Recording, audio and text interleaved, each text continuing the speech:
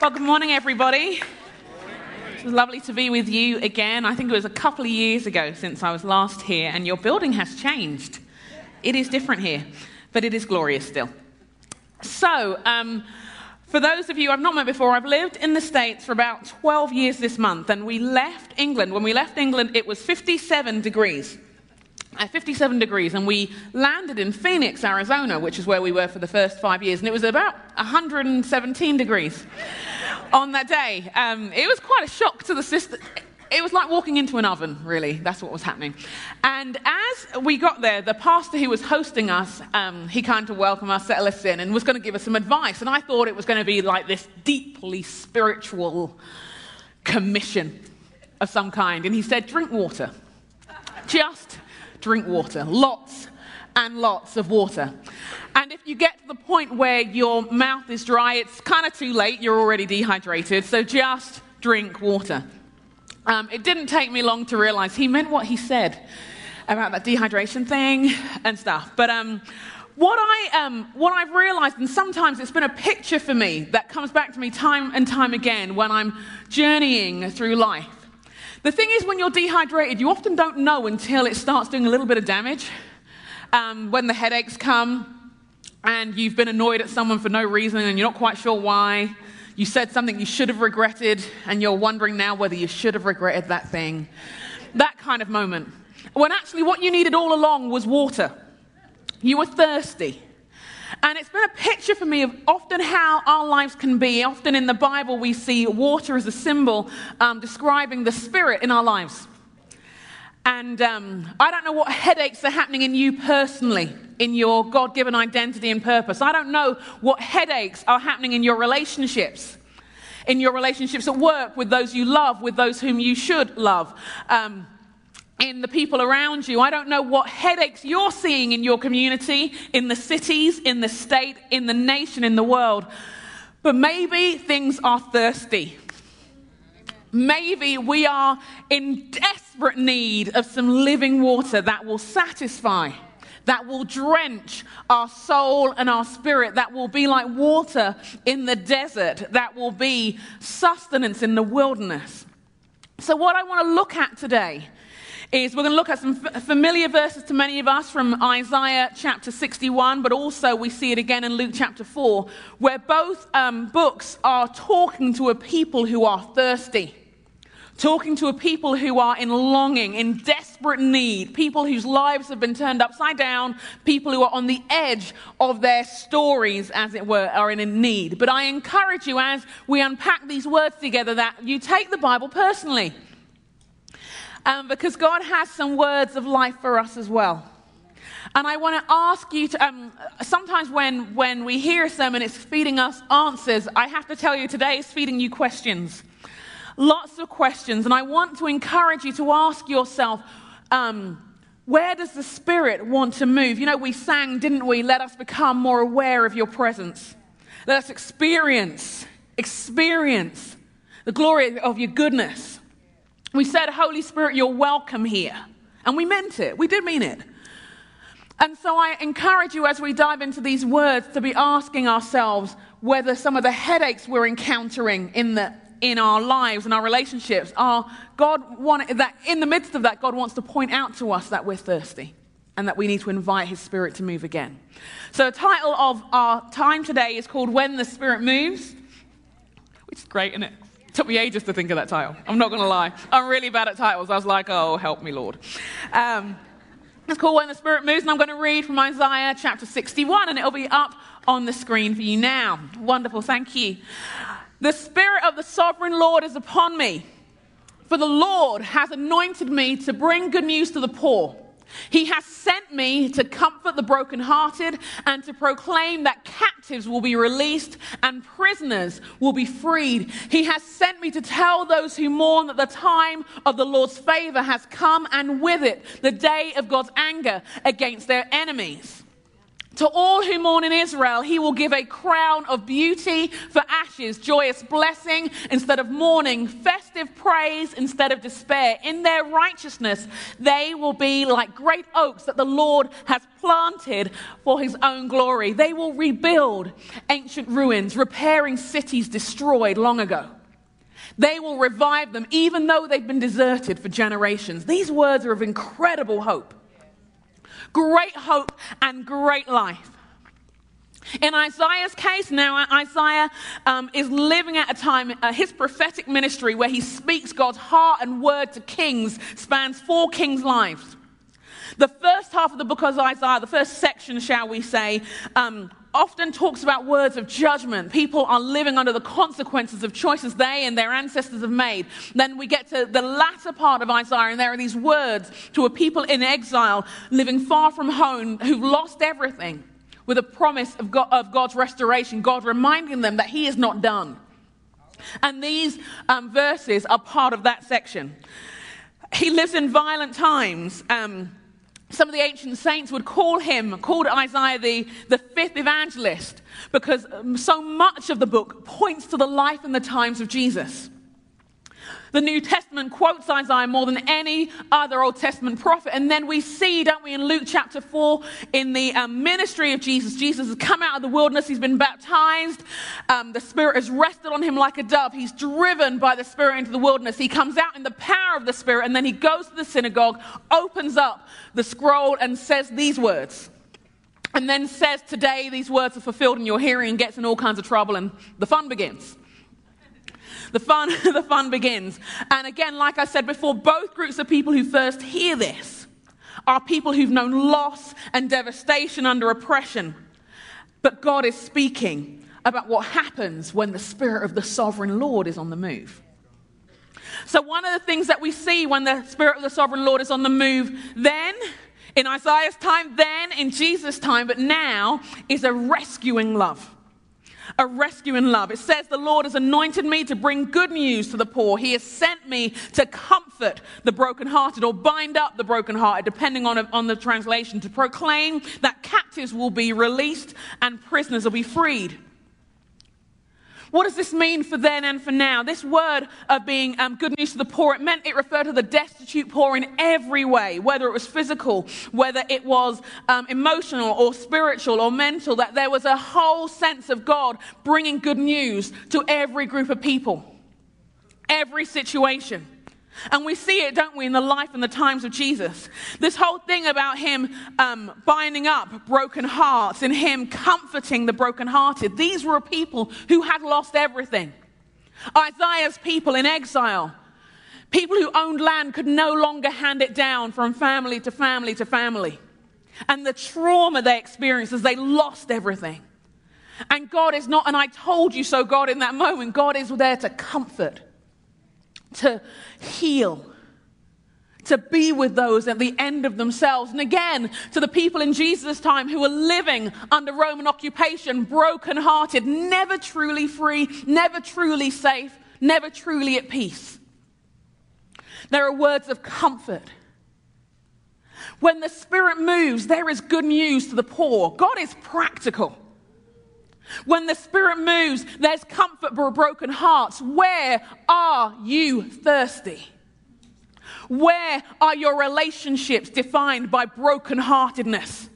Where are your relationships in dire, desperate poverty? Because there, the Spirit wants to move. There, even there, that person you've not spoken to for 10 years, could God redeem there? The desert of your relationships with your parents, could God flow like a river there? That boss at work who you don't want to kill, you just want them to suffer. At length, slowly, preferably publicly, while saying you were right all the time. Can God redeem there? There's a rescue in love where God does not leave things as they are, but takes them to where they could be. Release from darkness for the prisoners. A release referred most often to the opening of eyes and ears. So Jesus, when he proclaims these words, talks about giving sight to the blind. The images of someone in a dungeon seeing the light of day. Where in your life are you in a dungeon needing the light of day? Could the Spirit do that for you? Could the Spirit do that for the parts of your life that need a touch of God? To proclaim the year of the Lord's favor. To tell them the time of God's favor has come. And with it, a day of God's anger against their enemies, against the enemy. It refers to a time where God's grace and his presence changed everything. Where every 50 years, a time of Jubilee, the land was returned to their original owners. Debts were cancelled. Chains were broken and slaves were free. No one worked the land. It was a time where things were redeemed. God rescued his people. And in the midst of their alienation, God speaks these words of hope and life. It's no wonder that when the Spirit moves through the life and the ministry of Jesus, things start changing. I think it was Cornel West who said that justice is what love looks like in public. Love is more than this internal thing that feels good. It works to right wrongs. And so it's no wonder in the life of Jesus we see Jesus stepping in for the woman caught in the act of adultery in John chapter 8. For Jesus restoring the dignity and the body and the confidence of the hemorrhaging woman in Matthew 9. For Jesus even extending grace and mercy to Zacchaeus in Luke chapter 19. For Jesus choosing and investing in those 12 disciples, period. For Jesus having compassion and delivering, setting free the man who was known as Legion. Such was the degree of his oppression in Mark chapter 5. For Jesus weeping over a city and then going in and laying down his life for it. In Luke chapter 19, love in public, embodied in Jesus, empowered by the Spirit. What could that look like today? What could that look like for our lives? I remember there used to be this song that we sing years ago in England, and one of the kind of refrains, or an ad-lib that now became a line or something, was, would you walk into the room tonight and change everything? Jesus, would you walk in? Lord, you're welcome here. And it was like a desperate cry of what was happening on the inside, saying, God, unless you come, God, unless you come, the hearts stay broken. Unless you come, the poor stay poor. Unless you come, we stay captive. Unless you come, we're in our personal prisons. Unless you come, our city has no hope. Unless you come, the nation stays the same. Unless you come, we remain divided instead of reconciled. Unless you come, we don't acknowledge privilege and its systemic power. Unless you come. And we need him to come. We need him to come. When the Spirit moves, we see a rescuing love. And we see redeemed lives. Let me read to you from, now I've lost my page. Oh well, never mind. Oh yeah, there it is. To all who mourn in Israel, he will give a crown of beauty instead of ashes. You know what that refers to? Ashes were a symbol of mourning. People would be covered in ash. Such was the redemption. Such was the transformation of when the Spirit was at work. People were crowned with beauty instead. A joyous blessing instead of mourning. In other translations, it's the oil of gladness. And it wasn't like a drip of oil. You were smeared and it was like moisturized all over you. You look completely different. Such was the transformation. Festive praise instead of despair. There are other versions which talk about a garment of praise instead of a spirit of despair, and the despair was like this heavy cloak. And instead of being clothed with the despair that you dragged around with you, you were given something new, which is typical of a God who makes all things new. Completely redeemed lives. The word redemption in the Bible refers to God buying back, and we know he bought that back through the blood of his son, buying back what was lost through foolishness, through violence, through helplessness and poverty. Covers everything, every eventuality of that which has been robbed from us, of where we've been violated. Redeemed lives.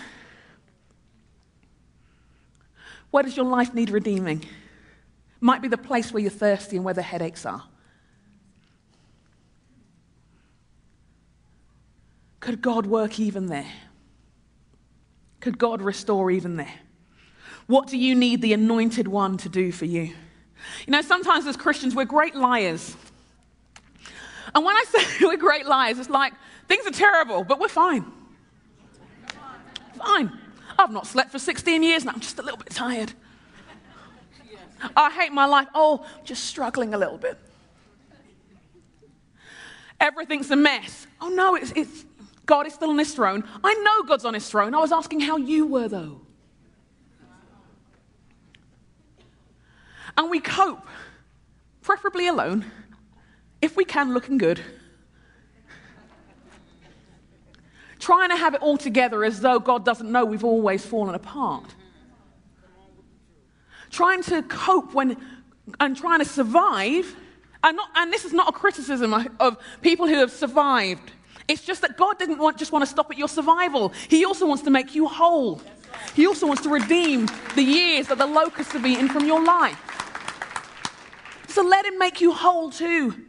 Let him take it on from here and bring you to complete freedom so that your life doesn't just look like you've managed, but that you've been taken to a completely new place. That's the kind of transformation we see here. What do you need the Anointed One to do for you? Is it years of shame that you need him to pull off? Is it the mourning of missed opportunities? Of mistakes? Are you still reliving the regrets in your mind? Do you know he wants to redeem you and give you a crown of beauty instead of the ashes you feel you deserve? Instead of the mourning you feel is your penance. Well, Jesus went one further and he went salvation for you. These people are so transformed that they are described differently. In their righteousness, they will be like great oaks that the Lord has planted for his own glory. That's how they're described now. You mean that poor person? Remember the good news to the poor? That brokenhearted, that mourning person, they've become an oak. Oaks are strong. Oaks are substantial, they're powerful, they have deep roots that take years to grow, but if the roots are deep enough, even when lightning strikes, the tree won't fall. Oaks have massive influence. They redefine a landscape. They're symbols of strength. In fact, the word itself in the Hebrew refers to strength and power.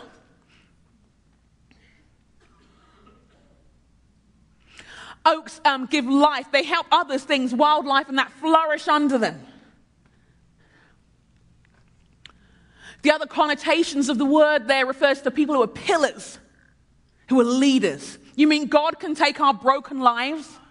God can take our broken stories and so turn them around that we can become a place of flourishing for other people? That God could so redeem our broken relationships and our broken stories that people would come to us and ask how to get free? Because that's what the redemption looks like there. You mean God could take the story of our city and our community and all its sin and all its dirt and all its shame and so turn things around that it becomes a living example of what a God can do? Because that's what we see when Jesus moves. That's the kind of transformation that he can bring. And when we reflect on our own stories, even through the tears, we may see elements of that, mightn't we? Of when God has brought us through. So these people who begin as these broken things become oaks of righteousness that the Lord has planted for his own glory. You see, they have a purpose as well as a new identity. They are oaks of righteousness, which refers to justice and their own leadership and ethics and things like that. They have a new place and a new contribution to make. They're not just there, these oaks, to hide away, to be a pretty hidden forest somewhere. But they've been planted to display, to show something to all of those around what new life can do. They have a purpose. It's said of them that they will rebuild ancient ruins, repairing cities destroyed long ago. They'll revive them, though they've been deserted for many generations. So this rescuing love redeems lives, renews and rebuilds cities when the Spirit moves. So some of my questions for you is, I don't know where your journey has been and what it's been like. But did you know that what God is doing is that what he wants to do is to restore you such that you're like an oak that can display his glory? And so my next question for us is, where has God already planted you? In your family, in your friendship group, in your workplace. And how does he want to display his glory there? How could the Spirit move through you? You see, what we see consistently in the Bible is when the Spirit moves through his people, he leads them to the places that need it. They don't just become a swimming pool where they get to dive in for themselves. It's like a river that flows, bringing life in the desert, like we see in Ezekiel 47. It means that when the Spirit moves, his people begin to address the injustices and the problems of the day. It's an inevitable thing because you want to bring life where there's death. But it's also on a personal level as well, that our stories of God's redemption and rescue can display God's glory for others as well. Did you know that this thirst that God quenches is for you but goes through you to others? I travel a lot for work, and when I travel and I'm on planes, I often ask the Lord that I don't get to talk to people. Like, Lord, no, amen, if I can. And because I want to watch, this is my moment of self-indulgence. Lord, this is where I want to watch a movie, a chick flick with a bad ending. That's what the plane is for me. So I'm like, Lord, you got my back on this. I'm ignoring you. Amen. And so one day I'm flying from, I think, Charlotte or something, flying home. And I checked in with the Heavenly Father about how I didn't want him to do anything at all. Just let me watch this movie, which was... Anyway, and I'm not completely insensitive, so I have the social skills. So if someone sits next to me, we talk, but you know how to shut a conversation down. Yeah. So talk, we smile, we have a little chat about the accent, we move on, and that we have this kind of warm sigh, and I'm into the book. It's very effective. Very effective. Anywho, on this day, this lady who was next to me came in and, did the eye contact thing, chatted, told her she has to go to London because I believe everybody should, all that kind of stuff. And then she says, just so you know, when I'm on planes, I often get panic attacks. And I thought, okay. And then, clearly, there are two of us next to each other. It's a plane, it's confined space. And so she's wanting to let you know things which are going off. And as someone who's experienced panic attacks, I wasn't going to be in any way accusatory or weird about that with her. And then she says, but when I have panic attacks on planes, I vomit. Anyhow, about the vomit thing, I'm not a fan. I do feel a moment of physical identification if people vomit near me. It has a kind of multiplying effect. And she says, but it's okay, I've got my medicine. And then she says, oh, wait, I don't. She didn't have her medicine with her. I don't know why I'm whispering. She didn't have her medicine with her. And then she says, I think I'll be okay, but she's clearly increasingly anxious. We both know that we have been warned this is going to be a turbulent flight. Yay, turbulence. At this point, I want to tell you, friends of God, I want to tell you, friends, that out of the compassion of my heart, I wanted to pray with her. I want to tell you it's because God wants to use us to meet people's needs. I tell you that the reason why I offered to pray with her is because I did not want her to be thrown up on. So I said to her, I'm a Christian, and I believe prayer changes things. Can we pray about this situation? There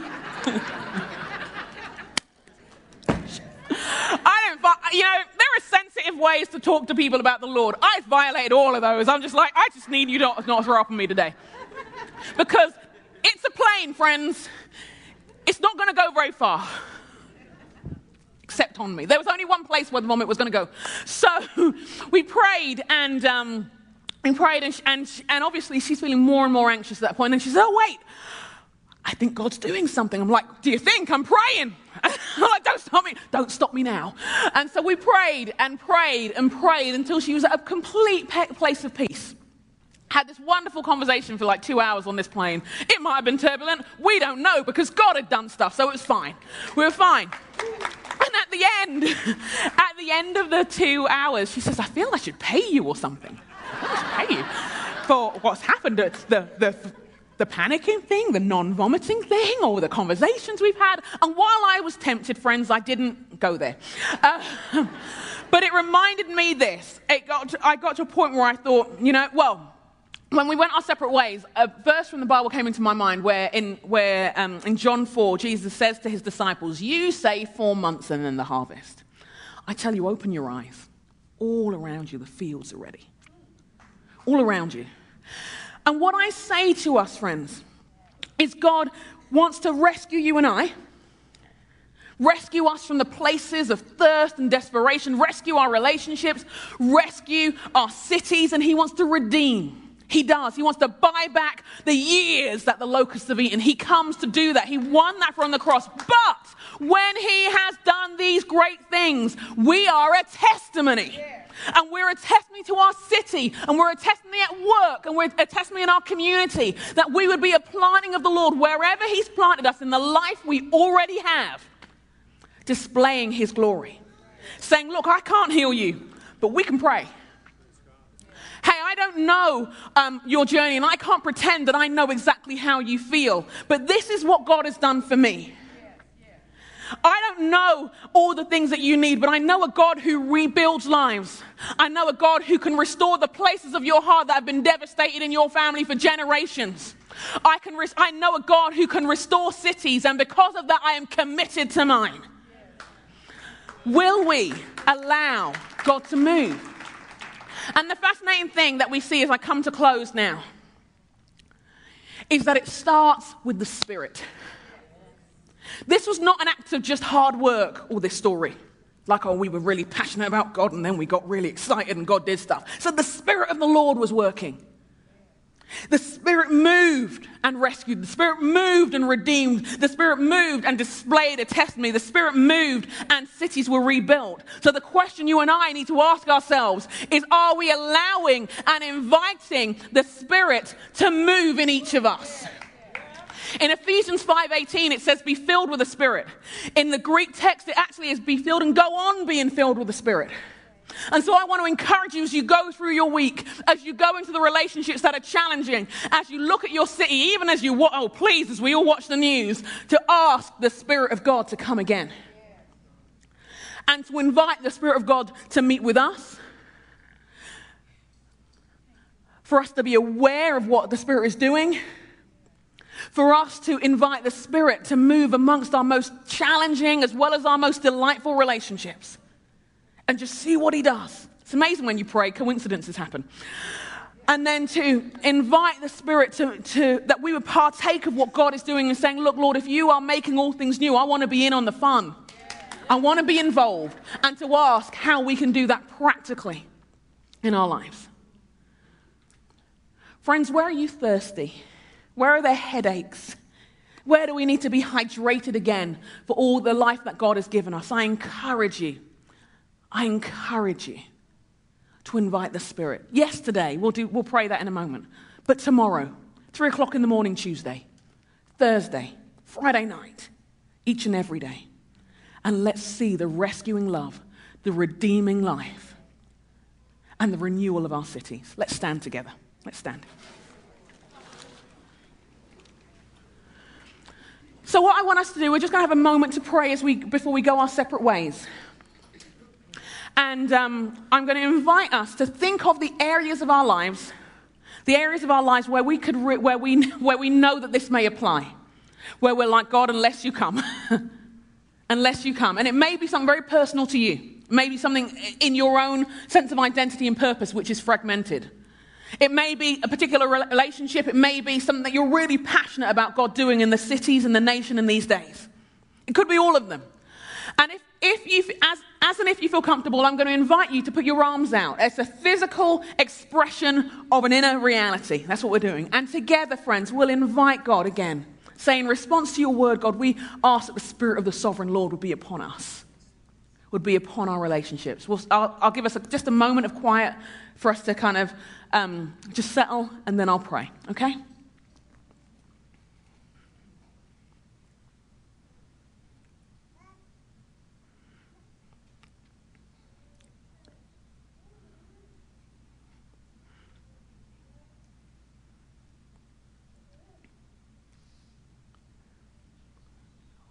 Thank you, Lord.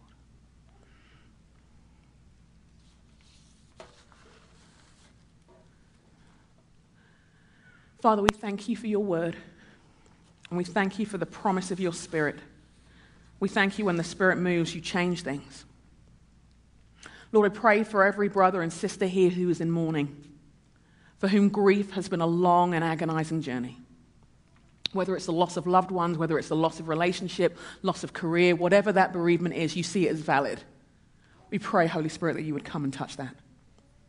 For those of us who are thirsty, we are experiencing the headaches in our sense of identity and purpose. Would you come again?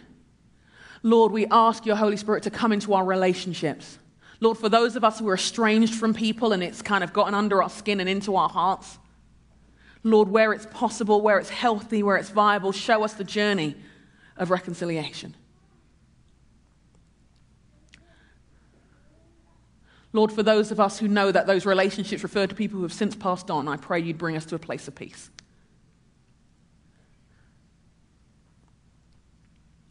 Lord, I pray for those of us who look at our lives and cry out for rescue. God, would you come? For those who cry out for redemption, would you come?